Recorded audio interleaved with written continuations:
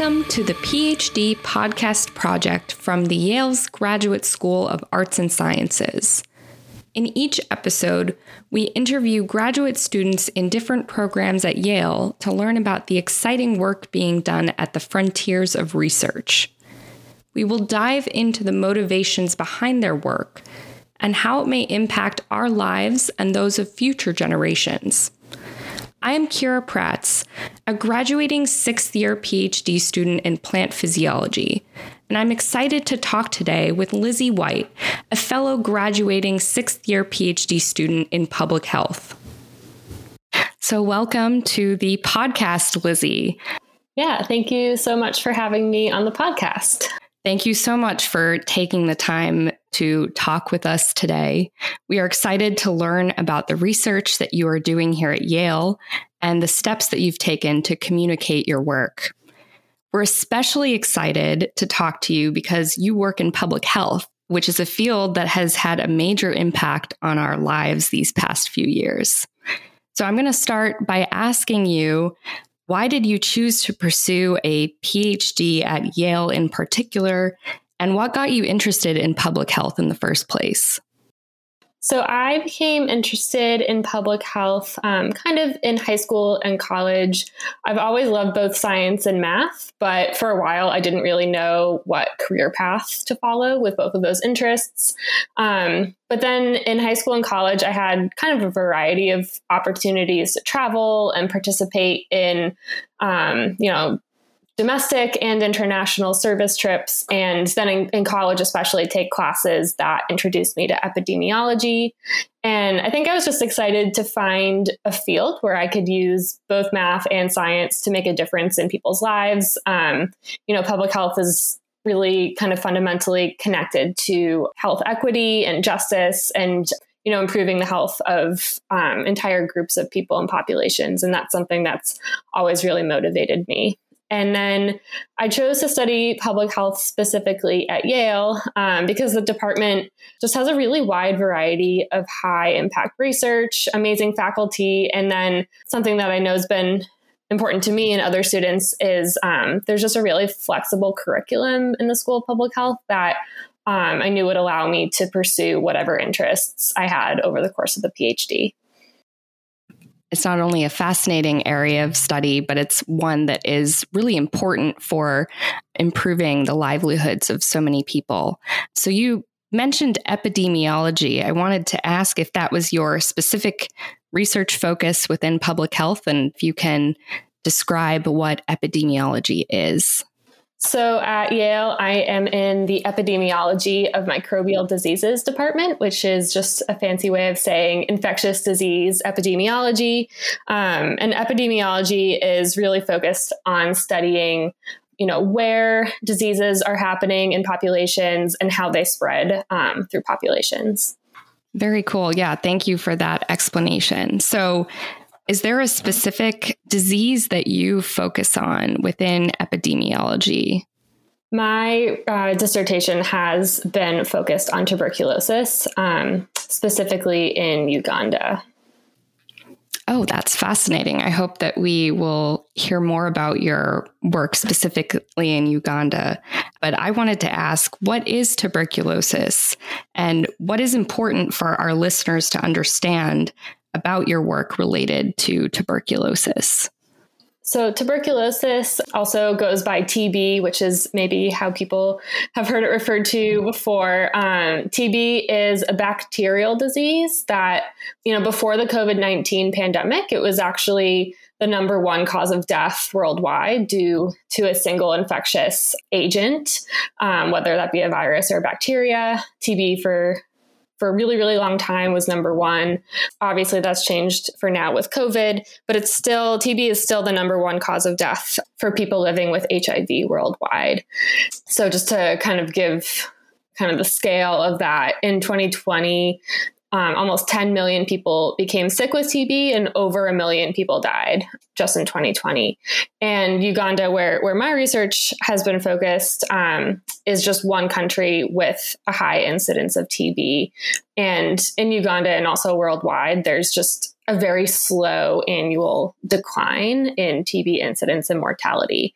And one of the really big challenges with TB control throughout the world is that we don't always have the most reliable data for TB for a lot of reasons. TB data is either estimated from a variety of sources. So sometimes TB incidence has to be estimated from other sources, and then data on the number of people diagnosed with TB, treated for TB, and then cured of the disease. A lot of times that data has, people are missing from it. So it's either undercounted or just inaccurate or not always as reliable as we might hope.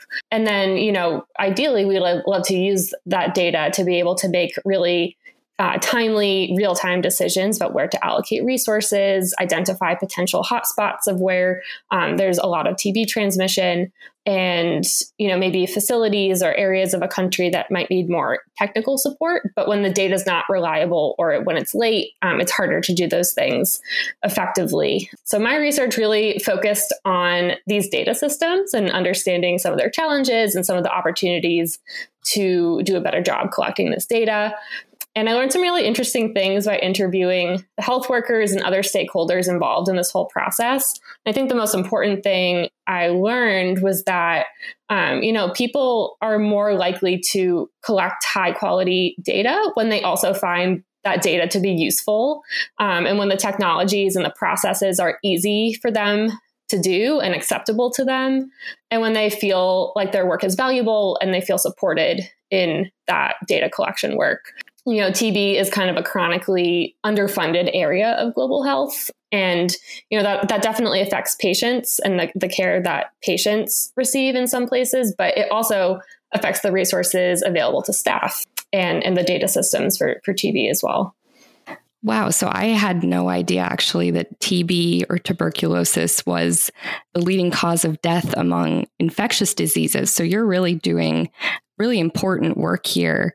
So you mentioned that you work in Uganda and you are working with data systems in particular there. So can you describe what research means for your project, specifically how you go about collecting the data? It sounds like it's not necessarily based in a lab setting. Are you interacting with healthcare professionals in a more clinical setting or actual patients? Yeah, so I definitely don't work in a more traditional lab setting, although there are epidemiologists who do. People studying TB more from the perspective of the pathogen itself might work in more of a traditional lab. But my work has been kind of a combination of field work and then sitting in front of my computer doing data analysis. So when I've been in the field in Uganda, I have collaborated really closely with a number of people. My advisor, Luke Davis, has an incredible team of epidemiologists, social scientists, medical doctors who lead really interesting research studies in Uganda. So I have worked alongside them to, develop study protocols, questionnaires for interviews, other data collection instruments. And then together we go and visit clinics. And usually we're talking to the clinic staff. So people like the TB focal person who oversees the entire operation of the TB clinic. They treat patients. They keep track of this data in the books. And then we also, for this project about data systems, talked to data officers at the health facilities. So these are the people who aren't just working on TB data, but they are collecting data from all different parts of the facility on all different diseases. And so it was really interesting to learn from them as well. So I spent a couple of months at a time in Uganda doing this data collection in collaboration with local investigators. And then I would come back to Yale and do a lot of data analysis, which pretty much looked like me sitting on my computer at my desk using R or Deduce, which is a software for analyzing qualitative data. So I did enjoy having a mix of both types of work experiences. Yeah, it's always nice to be able to kind of switch up the daily tasks that you are conducting. You're not just sitting behind a computer, you're also able to get into these field settings and clinical settings in Uganda. But speaking of that, did the pandemic affect your projects, because there must have been a time when you weren't able to go to Uganda maybe as you had planned? Yeah, I definitely did not expect a global pandemic to happen in the middle of my epidemiology PhD. And, I think like for all grad students, it was really stressful and isolating to manage the pandemic on top of just grad student life in general.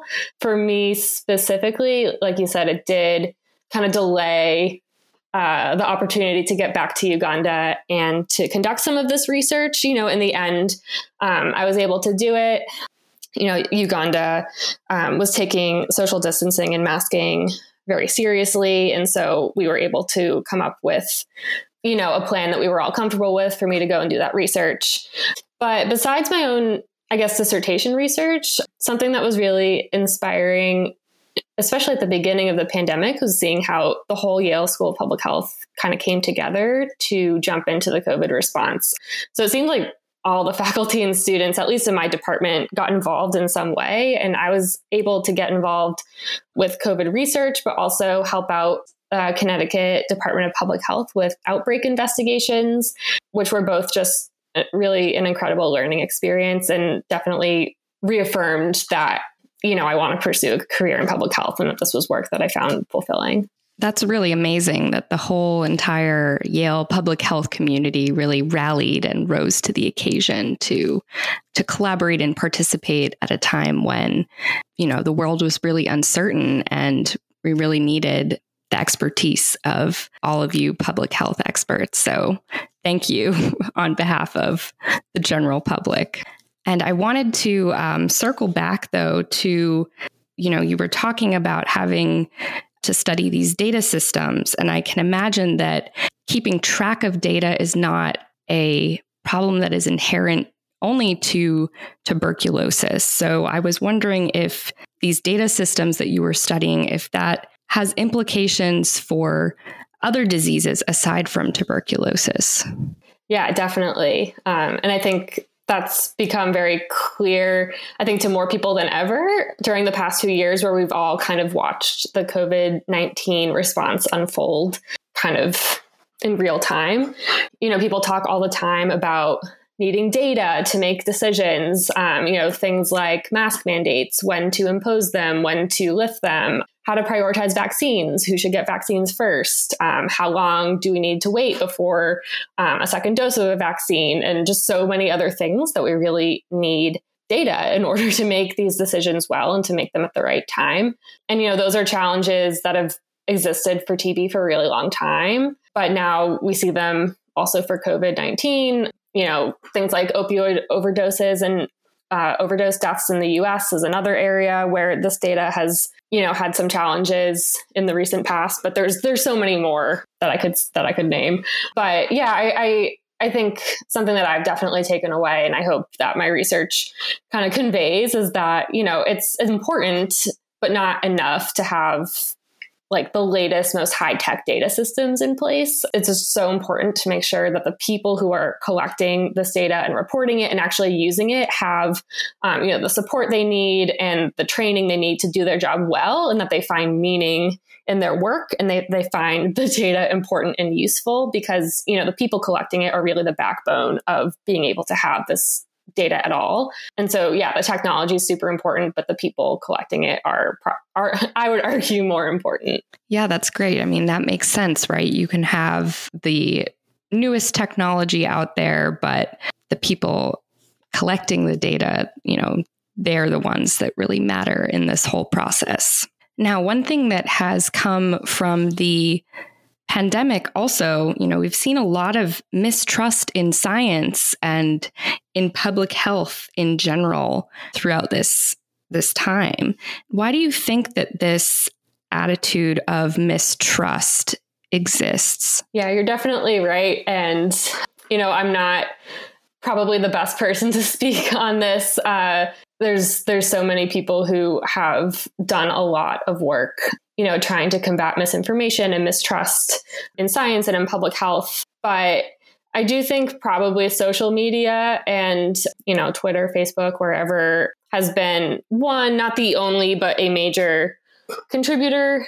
There's just a lot of misinformation out there about vaccines and COVID treatments and other things that, is concerning. And if somebody stumbles upon that and thinks that it's true information, of course they're concerned and then have mistrust in public health.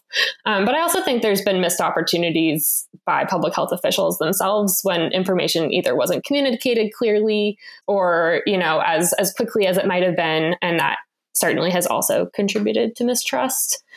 Another thing that, I've just thought a lot about over the last couple of years is how, I'm not sure, I've certainly never seen, and I'm not sure there's been another time when, just kind of the general public is watching the scientific process play out with such high stakes and in such a public way all at once. And, the whole premise of the scientific process is, it involves asking questions and then forming hypotheses, testing them, adjusting them when new data becomes available. And, that process is always happening in science, but it's not always happening quite so publicly. And I can see how that might lead to some mistrust if, the expectation is that science is about getting a single right answer right away, because that's not how it works.